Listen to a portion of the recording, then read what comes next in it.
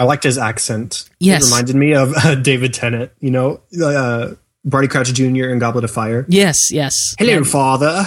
I didn't think about that. That's the one quote I was thinking of the whole time, and his facial structure is sort of similar to David Tennant. Welcome to episode 91 of the MovieByte podcast, a show all about movies, movie reviews, movie news, trailers, and more. We're recording on Tuesday, June the 3rd, 2014. I'm TJ, your host, and joining me today, he's back from the dead. Yes, he's really here, folks. He's really back. It's Chad Hopkins. Hey, TJ. How are you, Chad? Guests. Long time no listen. Yeah, it's been busy. You'd think finishing school would make me more open, but it really hasn't. Well, I mean, one would assume. I just figured you didn't love us anymore, is what it was. No, that's not it. Okay. Well, I mean, you never know. There was a big Apple event this week. I'm kind of behind on my work because I have what we call flex hours. So I can put in 40, as long as I put in 40 hours a week, I can put in any 40 hours within reason. And that's so cool. A coworker and me took 2 hours off of work to watch the Apple keynote. That was fun. You probably saw all my tweets and retweets, which flooded your timeline. Pretty much everything I've read about it so far came from you, so I appreciate that because there's some pretty cool stuff. I'm glad somebody appreciated it. I should have warned people like the day before. You might want to mute me tomorrow at noon because this is my one time a year when I retweet violently and tweet my own thoughts too. So yeah, and instead you warned people after you've been tweeting for 2 hours.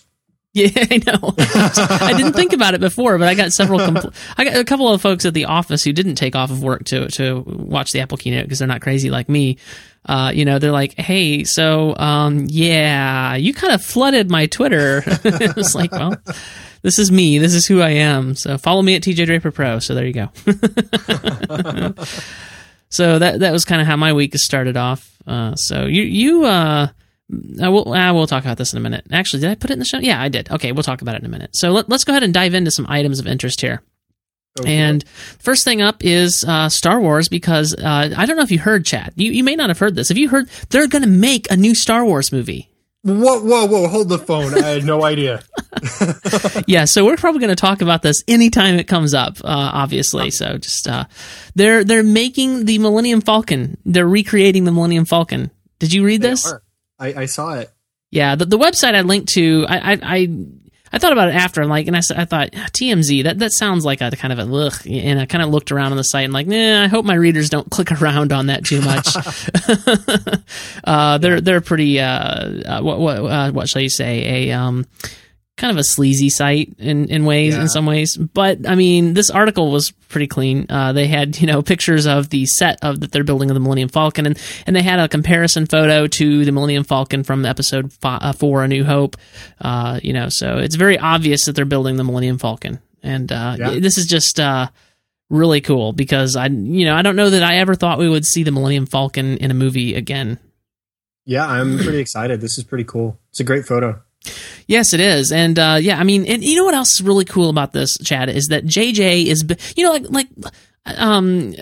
George Lucas would not have built this physical set. He would have put them on a blue screen and they would have had to act against nothing, and then they would have CGI'd the ship in. And it's really great to see JJ really, who's known for his flashy effects, really going though for the practical sets.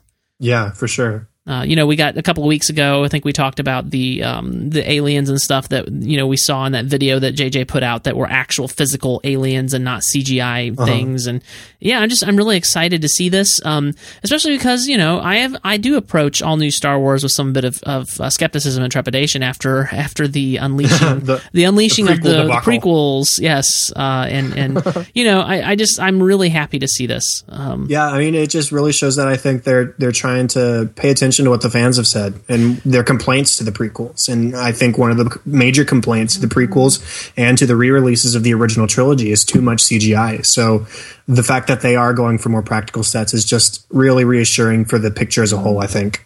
Absolutely. And And just the fact that they're even building the Millennium Falcon, I mean, because there was some question, like this is like going to be, 30 years later? Is that hunk of junk, that fastest hunk of junk in the galaxy? Would that thing still even be in operation? And so I hope it's kind of, Star Wars has never had a very clean feel in regards to its ships, at least the first three, the original three.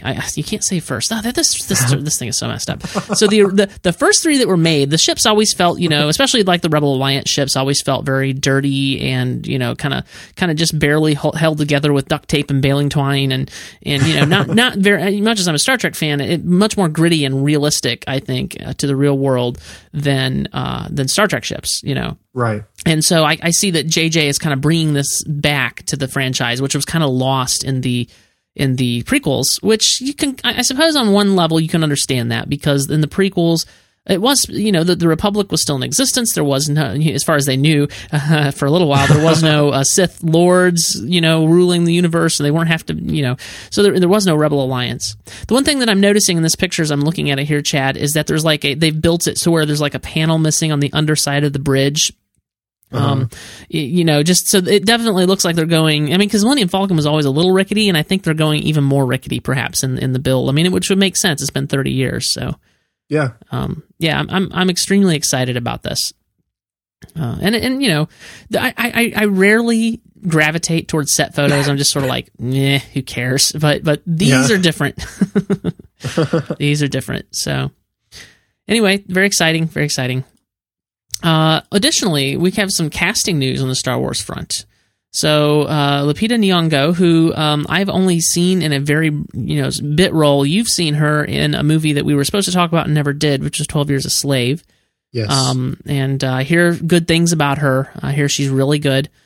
She's fantastic in that. It's hard to watch, but she does a great job. Yeah, and she won Best Supporting Actress Oscar for that role as well. So Lupita Nyong'o and Gwendoline Christie, who I am not familiar with, but is apparently in Game of Thrones. Both of these have been added to the cast. There was some criticism leveled at the initial casting news that there really was only one female cast member and not a lot of color, and there was some criticism leveled, and I'm like, guys, this is the first wave of casting, first of all, and so as people, I've seen a little bit of Twitter. I've seen a little bit of chatter on the Twitter and elsewhere that this is a direct response to that. It's like, well, do you really think that they rewrote those roles so that they could be cast as women and especially like with Lupita Nyong'o as a black woman and this sort of thing? No, I think this was always in the cards. I don't know. What do you think? Yeah, well, I think I recall there being a rumor a long way back before the casting was announced that Lupita would be part of this. Yeah, I did too. Wasn't there a news story? I don't remember it. I may or may not have posted it. I have vague recollection of it. You might be right. Here, there's an article that I just found on Hypable from back in March, and it said, rumor, Star Wars Episode 7 close to casting Oscar winner Lupita Nyong'o. So yes, this has been around for a few months. Paste that into the show outline if you don't mind. Will do. And I'll make sure that gets in the show notes. The show notes for this episode, by the way, will be at moviebyte.com/mbpodcast/91. Can you believe we've done 91 of these? Or, well, this show has had 91. Right. That's pretty insane. Yeah, no, I think, it's crazy. Anyway, so yeah, I'm excited to see what's going to happen here, and I'm despite my skepticism of all things Star Wars at this point, I really am looking forward to this a lot. Me too. Speaking of things to look forward to, this just came up. It came across my news desk, you might say. Now, I seem to remember that maybe I've already posted about this. I have a vague recollection of it. Once you started talking about this on Facebook, I thought maybe I already posted this news story a while back and it's just resurfaced. I don't remember, but I did post about it. This is Secret Cinema is to recreate Hill Valley from Back to the Future in London. Key scenes from Back to the Future will be recreated at a secret location in London this summer for epic screenings of the time travel movie. Organizers, spelled with an S, so you can tell it's British, of the next production in the Secret Cinema Presents brand will build the entire town of Hill Valley, California, where teenager Marty McFly, as originally played by Michael J. Fox, embarking on his dramatic journey from 1985 back 30 years to when his parents were young. A time machine modeled like that in the film on a DeLorean DMC-12, will be on hand to help transport guests between the different time zones through secret alleys and entrances to the town. And so I wrote that I expected you to be making a trip to London now, knowing, of course, that you were already planning such, but I'm going to maintain that it's because directly related to this.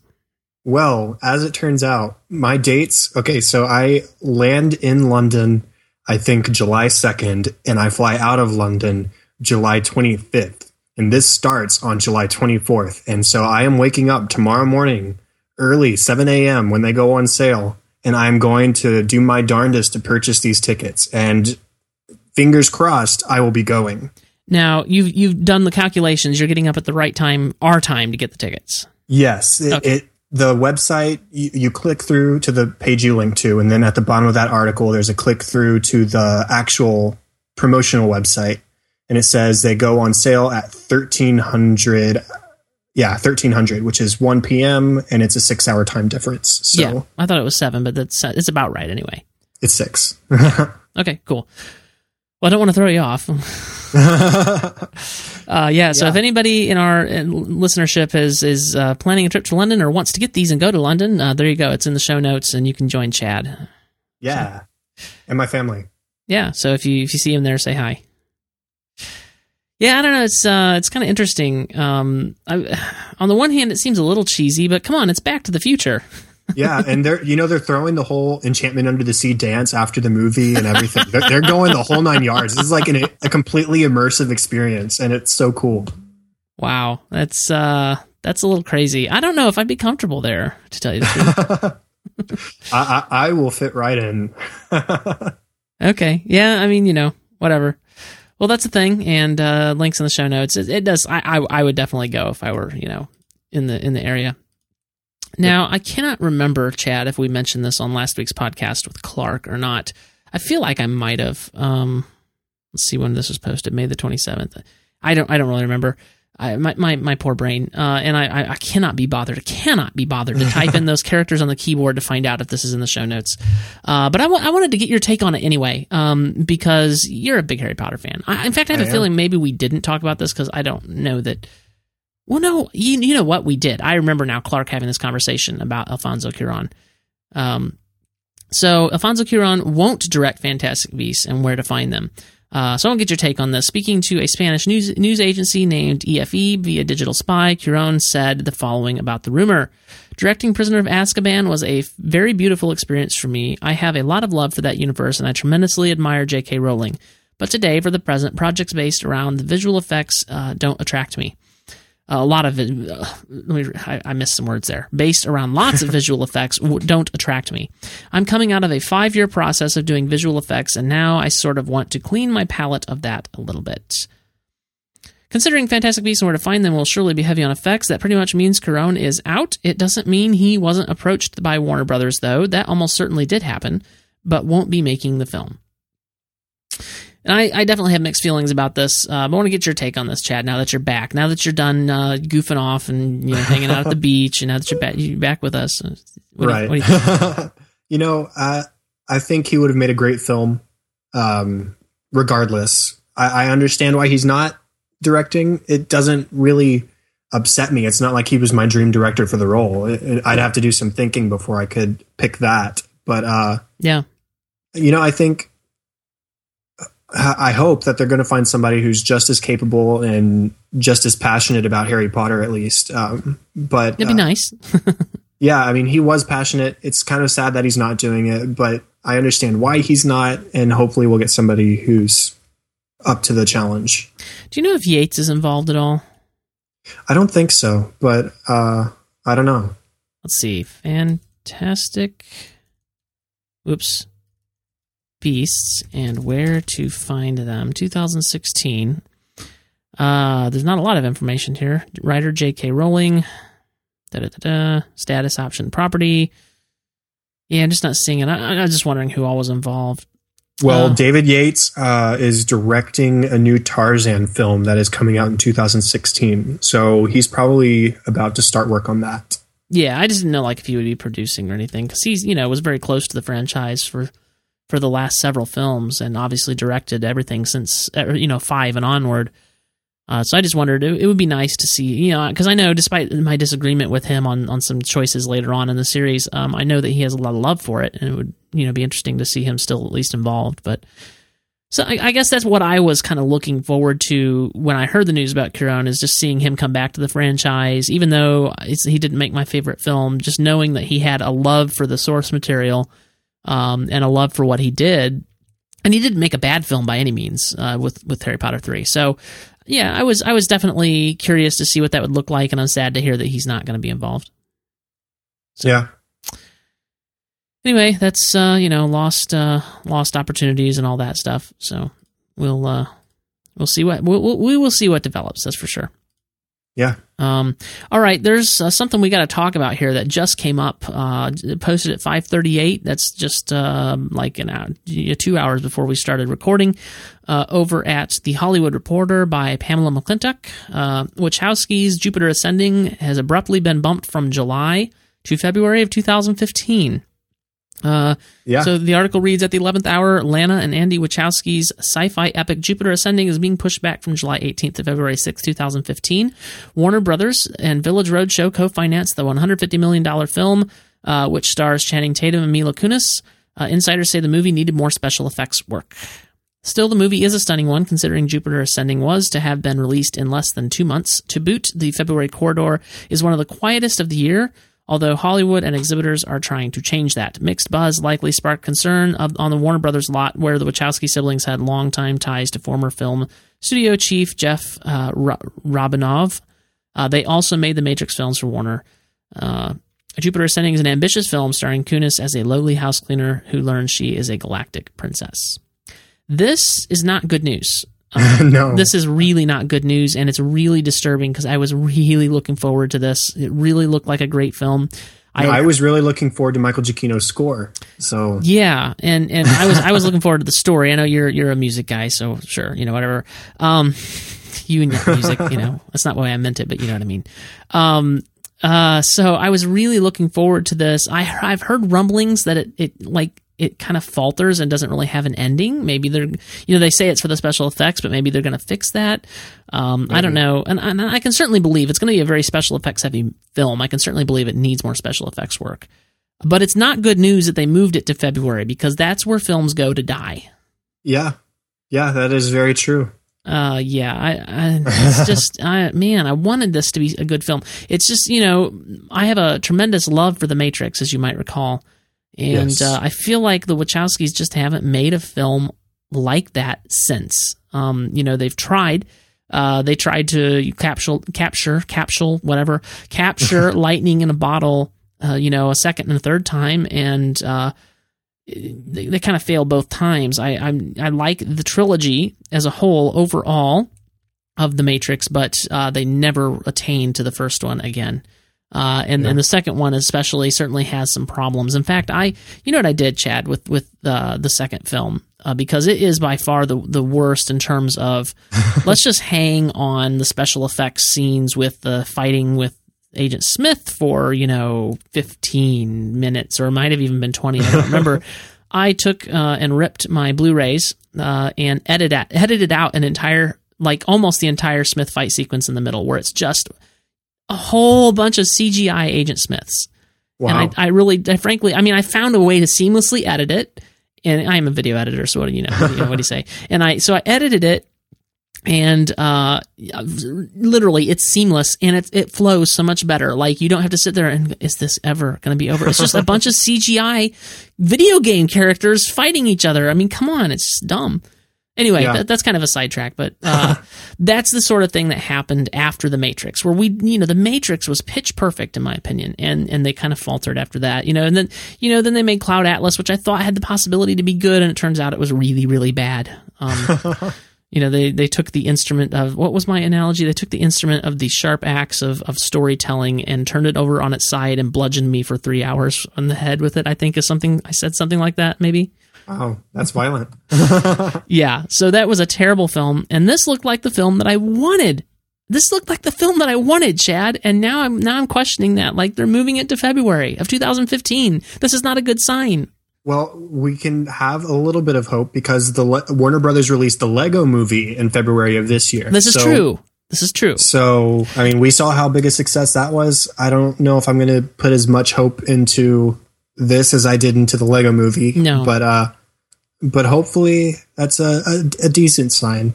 Well, I mean, then the article did say that Hollywood's trying to change the fact that February is the place where films go to die. That's not the way they said it. That's the way I'm saying it. They're trying to change that. I mean, I'm sure they want to even out their revenue over the year. I don't doubt that. But we're coming out of that holiday season where we just and it's winter and it's just for some reason we as a species, as creatures, as humans, whatever you want to say, just don't go to see movies at that time of the year, and so that's typically where you put the B movies and the movies that aren't as good. And I don't know, it's just not. I don't know. Can you explain this phenomenon? I just don't know. I don't know. It's very strange. Anyway, but that's typically what happens. So I don't have a lot of faith that this is going to be a good thing. Yeah. Well, don't give up hope. I'll try not to. Again, I don't know. That is a lot of time, though. They could completely restructure the movie if that's what it needed. But I liked what I saw in the trailers. So yeah, bummer. It's such a bummer. Yeah, and you put that in the show notes too. I'm like, what is that? I don't even know what's going on here. And I think I typed rage quit life. Yeah, and this was actually only half an hour ago because that's Pacific time. So that's Pacific time. Okay, wow. Yeah, no wonder I hadn't seen it yet. So man. I opened up my computer and it was the first thing I saw on Twitter. So yeah, I've already bookmarked this to post as soon as we get done, to schedule for the morning as soon as we get done. Recording this episode, it'll be on MovieByte in the morning. By the time people hear this podcast, well, no, I'll probably post the podcast to schedule the podcast to post first, so it'll be out right after this podcast actually on the site. That's a bummer. Yeah, I'm sad now. How do we even go on? How do we go on, Chad? How do we go on? We will find a way. Well, thankfully, we have what I consider to be at least a somewhat decent movie to review. Yeah, I think so too. Yeah, so let's talk about Maleficent. Maleficent opened in theaters on May the 30th, 2014. It had a budget of... now, this is weird. I couldn't find the budget on Box Office Mojo, so I looked it up on IMDb, and I don't know if that's reliable or not. I trust Box Office Mojo, but it's weird. Box Office Mojo says budget is not available, but the budget on IMDb says $200 million. That feels like a high number for this film. I didn't realize it was that high. And that being said, it makes me think less of the film because it didn't feel like $200 million went into it. So had a budget, according to IMDb, of $200 million. What were you going to say? Wikipedia has it listed as 180 million. So okay, in the ballpark. I don't know which one. It's somewhere in that window. Yeah, in that range. So opening weekend, it made $69 million domestically. The total gross worldwide is $176.2 million. And I would consider that a decent amount to have raked in for a film like this, although not necessarily at $180 or $200 million budget number. But Rotten Tomatoes critical acclaim says that Angelina Jolie's magnetic performance outshines Maleficent's dazzling special effects. Unfortunately, the movie around them fails to justify all that impressive effort. Director was Robert Stromberg, writer Linda Wolverton. It was. I know it was Robert Stromberg's first outing. I've never heard of Linda Wolverton before either, so I don't know about her as much.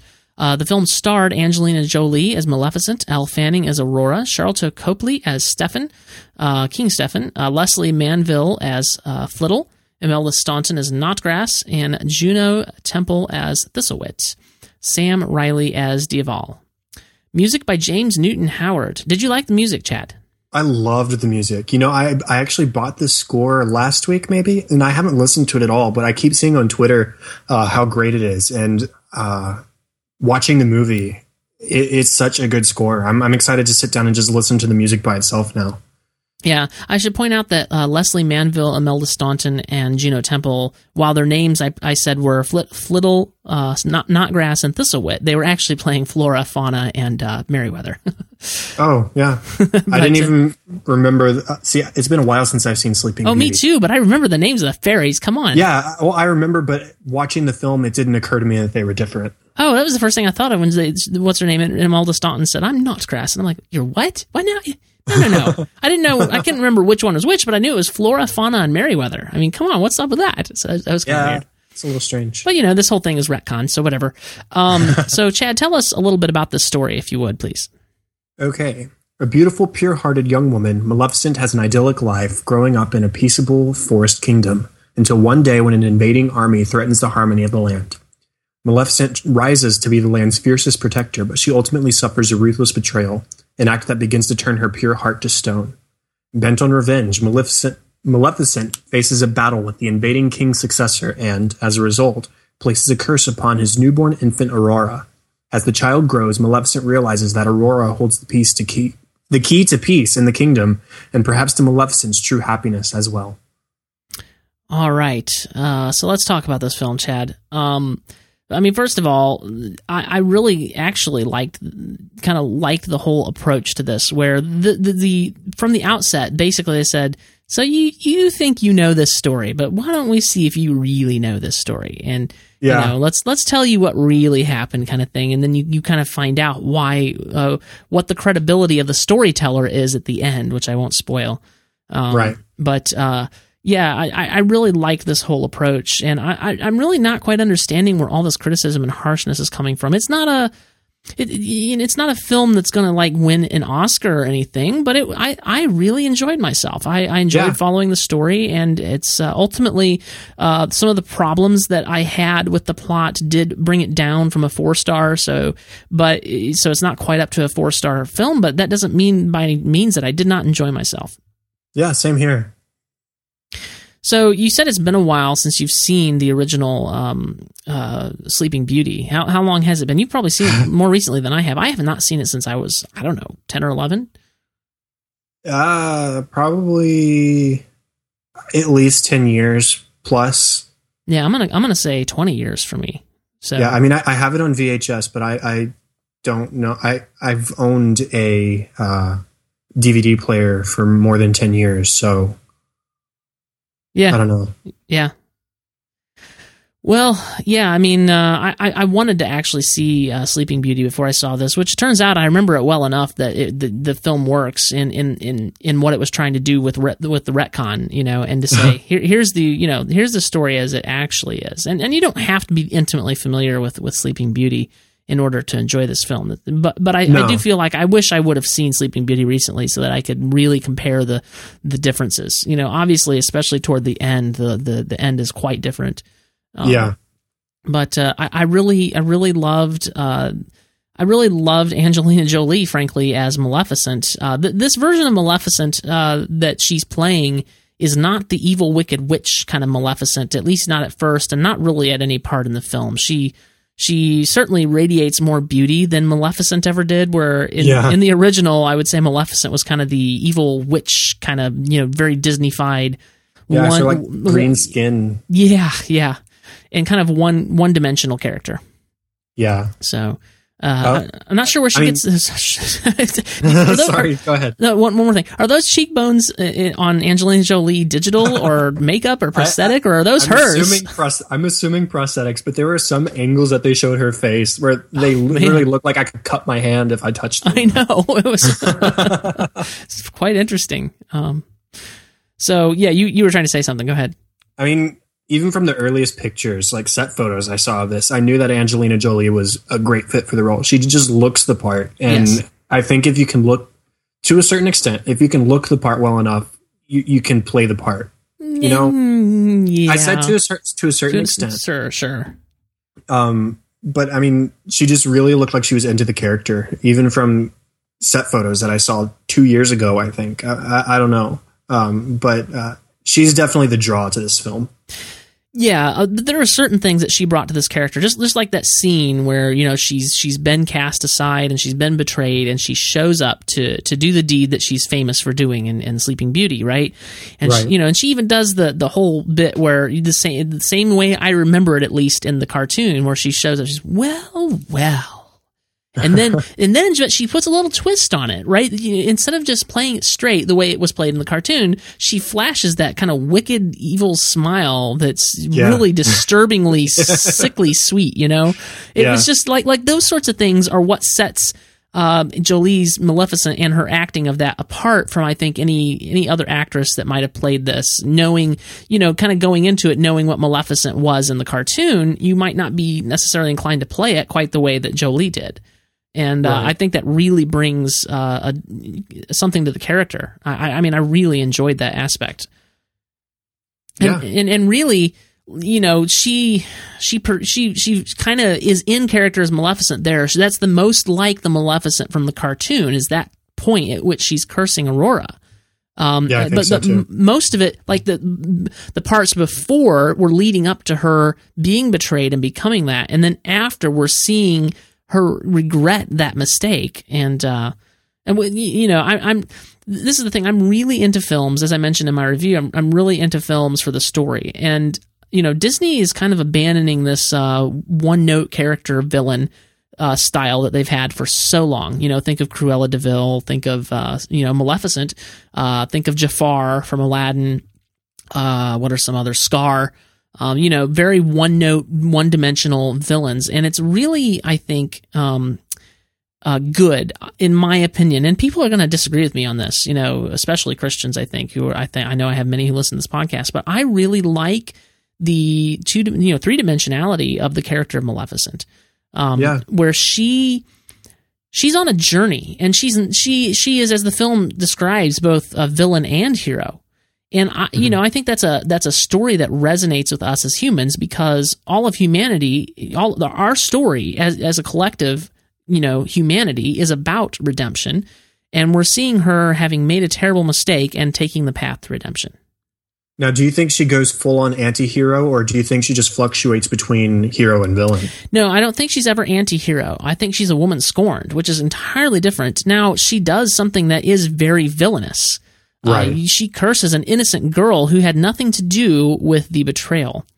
But this is kind of the thing where all things work out for the greater good, and as a Christian I would say for the good of those who love him and call. You could quote the whole Bible verse, but in the context of the story it's a little different, where it's better for Aurora that she wasn't raised by that fool King Stefan, right? At least in this story he's quite the fool. He betrayed the woman he was supposed to have loved and stole her wings and cut them off, which seems painful.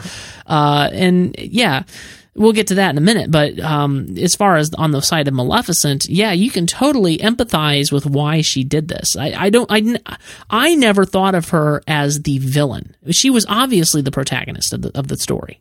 Right. I mean, it's named after her. Right. But I saw Ben Kaiser post on Twitter that article about how this movie teaches children bad things because I don't know. Yeah, I do not agree with that at all. Yeah. I mean, I remembered him posting it before I saw the film, and I saw the film, and so I looked it up just before here, and I really don't agree with a lot of that either. I don't think she's really an anti-hero either, because, just using the example of Breaking Bad, the main character is obviously an anti-hero. Sure. There are times you want to root for him, but there are definitely times that you should root against him. Yes. In fact, there's a certain point in the show where you should never be rooting for him. And that's the nature of an anti-hero. He's not somebody that you just, I don't know, you can't really pick a side with them.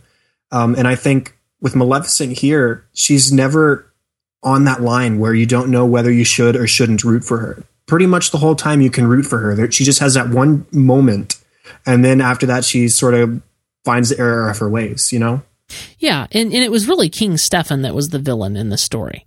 And we can talk about that now. It was really my major dislike with this film. It was the dislike that brought the story down, is that I didn't buy his transition. Where he starts off as this innocent young boy who befriends the fairy Maleficent, and they're fast friends, and they talk every day, and they play in the forest and whatever, and he's then as these things do, and as they show kind of the years passing, they fall in love or whatever. But then he goes off and they're literally in voiceover. We get this in voiceover. But things change, and Stefan's thirst for power overcame him. It's like, show, don't tell, don't, right. I mean, and I never bought that transition. I just didn't buy it at all.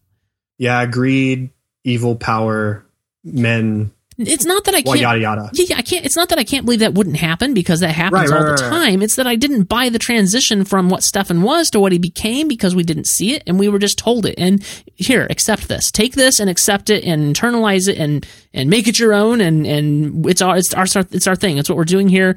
And this is how this is going to happen. So just buy it. Just accept it. They wanted a gimme, and I didn't feel like at this point in the film, especially, I mean, this is very early in the film, I didn't have a gimme for them. I wasn't invested enough to let them have that. If it had been something where I was already, it's like, because every plot has a bridge that you have to cross at some point where, okay, right. just believe this. But we weren't at that point in the story yet. I was not ready to give them that. No, I definitely agree. I liked pretty much all of the opening of the film up to the point where Aurora was born. I thought those are probably my favorite moments of the film, really, where was that opening scene where you see that change in Maleficent as she ages and then is betrayed, Yes. I really liked the way they approached that. I had some problems with the Aurora growing up. Just for sure. in general. But that opening I thought was pretty darn great, aside from what you're talking about here with Stefan. Yeah, that was the big thing in the first act of the film, is buying that transition. Now once that transition happens, I think that Sharlto Copley, obviously, a class, really good actor and in a class of his own, and I think that he definitely elevates that role in a way that kind of could come off as very cheesy and terrible, but he really makes it, something with it, as you would expect from Sharlto Copley. I liked his accent. Yes. It reminded me of David Tennant, Barty Crouch Jr. in Goblet of Fire. Yes. Hello, father. I didn't think about that. That's the one quote I was thinking of the whole time, and his facial structure is sort of similar to David Tennant. That's funny. It's funny how different people's minds work. That did not cross my mind until you mentioned it, but now that you mentioned it, that's absolutely true. The Barty Crouch thing. He's definitely got that going on in this film. Yeah. But he definitely brings something to that role that role could have easily come off as very, and it almost did. It was because he became so obsessed with Maleficent and making sure he was ready to defend his kingdom against her and capture her, and the whole plot device with the iron that we established early in the film. And I have to say, I did feel like that was very obvious that they were establishing how this is the device they're going to use later in the film when she burns, right. When she gets burnt on the ring. It's like, this is how they're going to capture her later in the film. I just know it.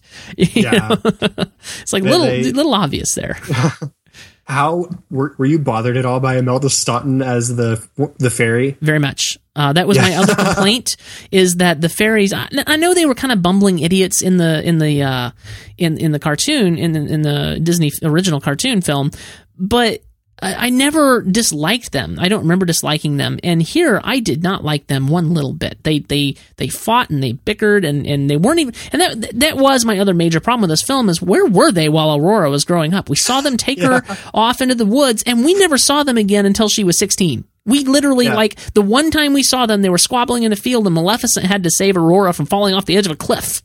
Yeah, I didn't like the way the pixies apparently were portrayed at all in this film. No. First off, petty complaint aside, Umbridge as a fairy, it just weirded me out. Yeah, I didn't see enough kittens around. But they were beyond just like bumbling, absent-minded, professor-ish types characters. They were just like morons. Yeah, totally. And I don't know. I mean, they give the excuse that they don't know how to raise a child. They've never done it before. Well, yeah, but I think it's not that complicated. You feed a child. You don't feed the child an infant carrot sticks. No. I mean, it's just like common sense kind of things. And I think that these characters should not have been beyond common sense. No, not at all. I really felt that was a disservice to the film. It was unfortunate.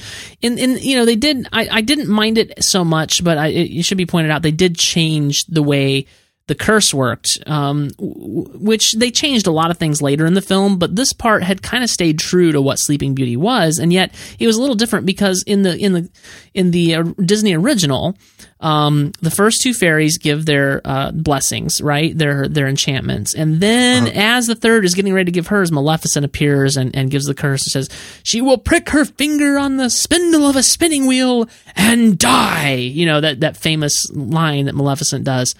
And so Maleficent actually cursed her to death at the age of 16. And so then the remaining fairy says, well, I can't undo what she's done, but I can make it so she doesn't die. She will just fall into a deep sleep. Well, here, Maleficent, actually, the curse is she will fall into a sleep like death. And Right. then the third fairy never gave her, act of blessing or whatever. So they definitely changed that, and I gave it to him, but it kind of annoyed me. Yeah, well, the whole reason was so she could have that scene later where she tried to remove the curse, because she has that line. Very good scene. Right, yeah. She has that line about how no power on earth can stop it at this point. And right. So that obviously includes herself. And so that was a pretty good scene and a pretty good inclusion, I think. But it is a disservice to the Pixie characters, who I liked in the original Sleeping Beauty film. Sure, yeah, they were likably bumbling, not morons, as you so aptly put it. Yeah, they were definitely morons in this film, and at no point when they were on screen, not even in the opening of the film, when they're in the beginning and talking to Maleficent, did I ever like them ever. No. And it was just like, just no. Yeah. I'm picturing the grumpy cat. No.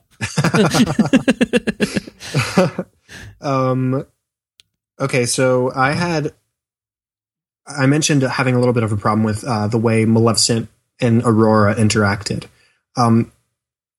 There was just a weird morality switch there. I think they were trying to show that the transition was slower than it actually was, because, okay, so Maleficent shows up at the house, sees that the pixies don't understand how to raise a child, and basically starts taking care of her. Mm-hmm. And, but we have to understand that she doesn't like this child yet. She's still a villain at this point, quote unquote. And, so they have that silly little scene where she's making it rain in the house just for no reason. Just like, look at me still being villainous. This is villainy at work. I didn't take it as villainy so much as just having sport. I like that. I thought it was funny. Yeah. I don't know. I'm trying to think of the way I'm approaching it. See, you could approach it as her old self sort of still having fun. Yeah, that works. That was the way I saw it. Is at this point, it wasn't that she was, it wasn't that she was being villainous. Is that she was just having a little bit of fun with the pixies. Yeah. Okay. That was how I took that scene, and I thought it was fun. But you had a problem though in a larger sense with the way Aurora and Maleficent interacted. Is that what you're saying? I said that. I don't know if that's what I meant. So I will keep thinking about it, but I don't think I really had any huge issues. Okay, because I really did actually enjoy the whole interaction, the whole story. Even though I think that the pixies, should have been more involved in the story. Like, we should have seen more of them and saw them learning how to be mothers or aunts or whatever they're supposed to be to Aurora. But I think that they really didn't want to take away. I mean, you could see what they were doing. I felt like it was a little bit of a misstep, but they didn't want to take away from the primary story, which is Maleficent's heart becoming attached to and learning to love Aurora. And I really enjoyed the entire second act of this film, where she gets to do that. She really, and then it culminates kind of with this trying to take back the curse. She wants to undo the curse, and she can't, and it was very heartbreaking. Yeah. I thought that was very well done and very well played by Angelina Jolie. Yeah, and I really liked Elle Fanning as Aurora as well. I did too, and it's weird because normally I would say it would almost seem like she doesn't have a lot of depth as a character, but there was something in the way that Elle Fanning portrayed this kind of wide-eyed wonderment, which she was, I think she was blessed with grace or whatever from one of the pixies or whatever, and what was the other one? Beauty and happiness or whatever. So yeah, I mean, it kind of made sense, but. This is kind of this wide-eyed wonderment that she had for the world really worked well for me. And especially, I think it did actually give her more dimension than it might have otherwise, because she is kind of a second-hand character. Like, she's not a primary character. Maleficent is the primary character, and she's only in the story so much as if it affects Maleficent. We're not seeing her grow up day to day. And so I thought that brought kind of a dimension to the character that she might not otherwise have had, just in the way that she kind of looked at life. Yeah, I really liked her a lot more than I've ever liked her older sister as an actress. Dakota Fanning? Yeah, I really don't like Dakota Fanning. But I mean, she made a really good vampire. I haven't seen her in those, so this is just based on other films I've seen her. So what have you seen Dakota Fanning in? I don't know that I've ever seen Elle Fanning in anything. Well, I've only seen her in We Bought a Zoo. the Elle Fanning, and she was okay in that. I mean, she has a sort of bit role. Let's see, Dakota Fanning. She was in The Cat in the Hat. Yay. Elle Fanning's in Super 8, which I still need to see. She was in War of the Worlds. You're talking about Dakota, right? Yeah, Dakota. Charlotte's Web. Oh, is that the live action Charlotte's Web? Yeah. Oh, let's see. And then, of course, all the Twilight films. Right. Not all of them. Right. Just three. The latter three. Three of them. No, it's not part one. New Moon, Eclipse, and Breaking Dawn Part 2. Yes. Yeah. I think, let me see if this is the same Charlotte's Web that I'm thinking. Yeah, this is the live action Charlotte's Web. Yeah. She must have been much younger here. Yeah, she started really young. In fact, looking at her more recent films, I'm not familiar with any of them. So maybe she's improved. Yeah, I don't know that I've really seen her in anything. I mean, she was fine as Jane in the Twilight saga. In fact, that was. I don't know that I had a picture of what Jane was. Oh man, I'm revealing something about myself. I think I already have on the show though. But anyway, she definitely did that role well. I thought from the way that the role was intended to be and written to be. And she is the sister of Elle Fanning. We're talking about Dakota Fanning, but Elle Fanning, I'm scrolling through here. I don't think I've seen her in anything. And again, I do want to see Super 8. That's on my list to see, but I haven't seen it. And that would really be the only thing in here that I would have a chance to see her in. So yeah. I thought that she did a good job, and I'm excited to see what else she might do. Yeah, I agree. Apparently she was in The Curious Case of Benjamin Button, which I thought looked terrible. Really? I never saw that either. Yeah, I didn't either because it looked terrible. I don't know. It won lots of Academy Awards, or it was nominated at least. I know. But it looked terrible. So anyway, I think before we wind down, we should certainly talk about the resolution, and in doing so, we're gonna spoil this film tremendously. Yeah. Yes. But I think it's definitely something we need to talk about, because this is not the ending. This is where the movie really strays from the source material. In a good way, because as I said, they presented this film as, you think you know this story, but you've been told the wrong, you've been told this version of the story. It's been propaganda, basically. Right. Almost, they didn't say that, but that was almost kind of the feel, which I enjoyed. I thought that was fun. Because it was Disney that told us the original story, and now it's Disney telling us this story, right? Right. I think it was a fun way. It was a good way to sort of dismiss the older film without just saying, or without just like going at it, Yeah, and at the end, the narrator, we're in spoiler mode, so I'm going to reveal this. Don't listen if you haven't seen the film. Spoiler bell has been rung. Yes. The narrator reveals herself to be Sleeping Beauty, and she says, I should know. I'm Sleeping Beauty. I know that this story is the way it is, and I know that Maleficent is not the evil person here. Right. Which I just thought this whole approach was really great. And that is this. The curse is that she cannot be awoken from this sleep by anything other than true love's kiss. Now, obviously, we always think of this as a romantic kiss from Prince Charming or from some other male of the species to the female of the species, right? Where it's a romantic love. But nothing about the curse said it had to be romantic. It just said it had to be true love. Right. And so you get this really great performance from Angelina Jolie, where she's kind of not unbeknown to anybody else. She's watching in the shadows to see if this prince can awaken her beloved Aurora. And the prince is reluctant, and he's a nice guy and all that and everything, and he's even a gentleman and doesn't want. He's like, "What do you mean kiss her? I barely know her, And so finally he does, and she doesn't wake up. Which is obviously you're like, because you're like thinking during the whole film, how is this film going to get to the point where the prince kisses her and wakes her up? Right. And when the prince doesn't wake her up, and then it's like, oh well, she never had a chance to fall in love with anybody. How's this going to work? I'm racking my brain, going, how is this going to work? I don't know. Were you doing the same thing, or had you figured it out? I hadn't figured it out. I didn't know what was going to happen. So yeah, I'm racking my brain going, how are they going to do this? She hasn't had a chance. She has met the prince, and she talked to him once, kind of the way that it's almost the way it was in the original. So maybe this is the way it goes. Although it's a little weird, they're kind of dragging him in, and that's not the way it was whatever. And it didn't work. And so you've got this great performance from Angelina Jolie, where she's kind of not weeping, but tearfully gives her a peck on the forehead. And Yes. she thinks that she's kissing her, giving her one last peck on the forehead, one last loving gesture. Right. And then there's this awful moment, and I figured it out like literally seconds before the kiss, before she kissed her on the forehead. I'm like, Same here. of course, it doesn't have to be romantic love.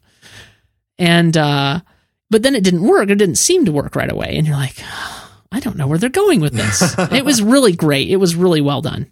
It was the ending from Frozen. How so? Did you see Frozen? Yes. Okay. So you have spoilers for Kristoff. Frozen, I assume. Yes, you have Kristoff bringing. Well, it's sort of a little bit backwards. Yeah. Kristoff brings the princess to the kingdom to be kissed by her true love. Turns out he's not her true love. She ends up sacrificing her life for her sister. Boom, true love warms her heart. Yeah, I suppose that's true. So, I mean, if I had any problem with the ending, it would just be that, whoa, I sort of just saw this in Frozen. I did not connect those dots. It was a really sweet moment, I thought. And it was another great scene for Angelina Jolie. Yeah, and it's not like they said the prince goes away and it's, has nothing to do with this, because they even hinted at the end of the film that there was certainly a future for her and the prince, right? Right. But it's just like they met each other once. What do you mean? There's no true love here. I mean, yeah, it seems that Disney has over the past few years sort of been trying to really emphasize the strong, independent female character. They have much to many people's chagrin. Right, Merida from Brave. Regardless of what I think of the film. Overall, it does a really good job of setting up this strong, independent woman who doesn't need a man. I mean, there's literally no romance in that film between Merida or any other male character. Right. And then the same in Frozen, you have that message of, I mean, they set it up, obviously, in Frozen for, she's about to be saved by her one true love. But then it's all of a sudden deviates off the path and, true love between sisters. That's a really sweet message. And then the same thing here. It's almost the love of a mother to a daughter. That's exactly what it is. It is exactly what it is. And it is a really sweet message. And I think it's good on Disney for trying to sort of deviate from all their past princess films where every single princess is saved by some man rushing in. Right. Well, I think what they've done is it's a fine story, right? Where the prince comes and saves the princess or whatever. That Prince Charming, here he is, and it's a fine story, but it's been so overused. It's time to move on to other plot devices, and I thought this was a great way to do it. And they're using kind of what you're expecting to their advantage, where they kind of surprise you. And there are people who have problems with this, and I understand. Whatever, I kind of understand. I don't really understand, because I thought this is a great story. And again, it's not like the prince doesn't have a future with the princess. So, I was very happy with that and that kind of plot twist, and it definitely caught me off guard. And it's kind of rare to completely catch me off guard like that in the way the story is gonna. Especially since I watched so many films, I kind of understand the flow of story. And it's not that I have a problem with films where I know what's coming or whatever, but this one definitely caught me completely off guard. Like it was only like maybe a second before Maleficent kissed her that I thought, this is what's going to happen. So it was very good. It's always nice to be surprised. Yeah, definitely. So the critics painting this film, don't pay them any mind. This film is not a 4-star film, but it's not a bad film. By any stretch of the imagination. I've seen terms thrown around like a lumpy mess. It has no substance, and it has no heart, and just a mess of a film, and it has no plot, and not worthy of the plot. Angelina Jolie was great. Too bad there wasn't a story. Blah blah blah. I just didn't find any of that to be true. No, I don't think so either. I tweeted last night as I was writing my review. I was like, "What is wrong? What is wrong with these critics? Like they seem to revel in hating films, and I want to be. Arguably I am in some capacity." Although not recognized by very many people, but I am arguably in some capacity a critic, and I am, and I want to be, because I inherently want to love films and story. I love story, right? And inherently, I want to be predisposed to like a film. That's not to say, obviously, I mean, I'm very critical of films when they're not done well, as you well know. But I just didn't find any reason to hate this film. I just couldn't find it. Yeah, I don't go to movies to be disappointed. I go to be entertained, and I'm always very happy when that happens, and it happened here. So yeah, very much so.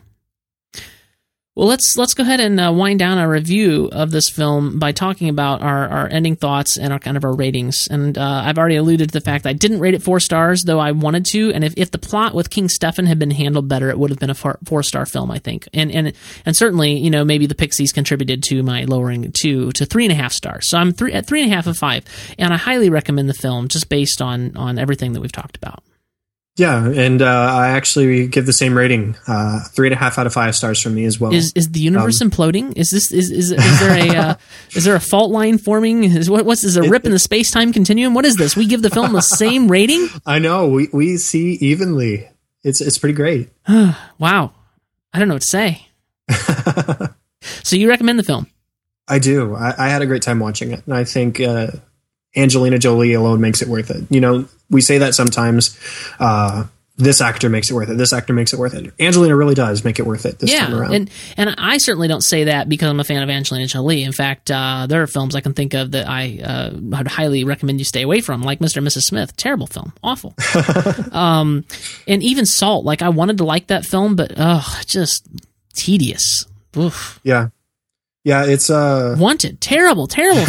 Awful. Maleficent is a pretty great directorial debut. Yeah, I agree. For Mr. Stromberg. Unfortunately, the critics don't agree because the tomato meter is at 50%. I just don't understand. Well, it's made a lot of money, and so... Yeah, although if the budget's to be believed, what we know of the budget, it hasn't made its money back yet, which is not a good sign. But, and we have Edge of Tomorrow coming out this weekend. That's not going to help. So we'll have to see. I'd like to, if I can remember, to come back to this and just see where it sits in the box office eventually after a few weeks. Edge of Tomorrow and The Fault in Our Stars. Yeah. Do we have The Fault in Our Stars on the Trello board? I think we do, but I think we're putting it after Edge of Tomorrow. Yeah, it's after How to Train Your Dragon as well. Oh, which means when would that be? 3 weeks? Right, you're out for How to Train Your Dragon, which you are much sadness has overcome you about this movie. Yes, I know, but I will see it. Yeah, I'm very excited to see it. And then you'll be back for The Fault in Our Stars, and then you're going to be gone for a whole month, right? I am. That's my London trip. So, and Clark will be filling in for you. So, all right. So, highly recommend the film, and don't understand the critics. And it's 3.5 out of 5 stars from both of us. So there you go. You have our audience. You have our seal of approval to go see this film. Now, next week, we are going to be talking about Edge of Tomorrow, and that is, at least for now, going to be you and me. I don't know if anybody else is going to be joining us. I'm pulling up the Trello card. No, what's his name? What is it? Mikey, yes, thank you. He has not commented. He will usually comment his interest in the comments on a Trello card. And so he has not commented his interest in Edge Tomorrow, so I may contact him still, but it probably will just be you and me. But that's good. It's fun. Have fun. I'm excited. I've been excited for this one for a while. So. Yes, it looks very good. I again, along the same lines, I've heard some rumblings from the pre-screenings that it doesn't have it has a great story. Whoa, how come it doesn't have an ending? That's what I've been hearing, but we'll see. It could be like this, where I just don't agree with the critics at all. Yeah, I don't know. The only buzz I've heard, I've only seen a few people tweet about it, is that it's pretty great. So yeah, well, I think it's going to be great. You've got Tom Cruise in a sci-fi futuristic film. That's always great. I mean, think Minority Report. Love that. And even Mission Impossible, he's good in that. What's some other sci-fi stuff that Tom Cruise has been in? I really liked him in Oblivion. Yes, he was very good in Oblivion. And then you've got Emily Blunt, who had a great debut not debut, but to me it was a debut because I had the first time I've seen her, but a great performance in Looper. Yes, in fact, I loved Looper as well. I would say that she was the strongest element in Looper, actually. Yeah.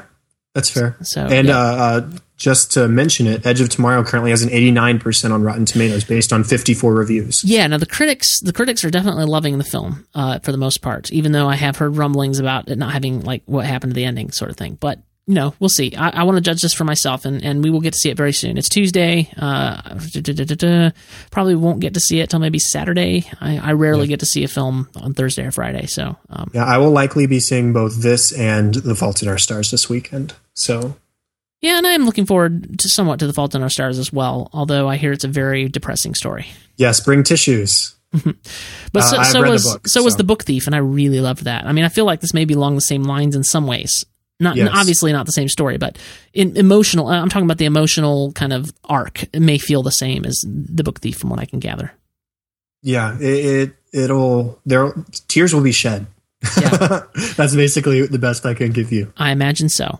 So anyway, I have friends who've told me that since the movie's coming out, they're like, yeah, the book was really great. I cried all the way through it. I was like, oh, great. Yeah, I read it in a night. It was a very good read. Good. All right, Chad. Well, I think that brings us to the end of this episode. This is a shorter one, which is good. Yeah, just a little bit. Yeah. So it's good to have you back. Although I'm good to be back. Kind of for now. Yeah, for a week or two. Then you're gone. Then you're back, and then you're gone again. It's crazy. Yes. All right, Chad. Well, now that you're back and it's been a while, people may not remember where they can find you at. Where can they do that? My personal movie site is chadlikesmovies.com. You can find me on Facebook at facebook.com/chad.hopkins, and then on twitter.com at twitter.com/chadadada, CHADADADA. DADAD. Yes. DADADA. Yeah. You never tire of that joke. No. Well, hey, I avoided it for a long time. You can find me on Twitter. I am TJ Draper Pro. That's where I'm most active on the social medias. Especially on WWDC Keynote Day for Apple. So anyway, you might want to mute me on those days. I get a little carried away with myself. So find me on Twitter. You can also find me, of course, every day on MovieByte.com. It's where there's something posted every day. 1 or 2 items, 3 or 4 items, whatever. There's reviews, there's podcasts, all kinds of things out there on MovieByte.com. We got you covered for the the movies. So head on over to MovieByte.com. If you want to find show notes for this episode, they are at MovieByte.com/mbpodcast/91. That is where the show notes specific to this episode will be. You'll find all the things we talked about in the links there if you want to read the source material and stuff and keep up with us that way. You may do that there. And of course, great podcatchers like Instacast or Downcast will pull in the show notes automatically as well. So be sure to drop by iTunes and give us a rating. It really helps us out. Just search for MovieByte or the first results, MovieByte, I should point out. And that's it for this week. Tune in next week to hear us talk about what appears to be a great film, Edge of Tomorrow. We'll catch you next week. Thanks, Chad. Yep.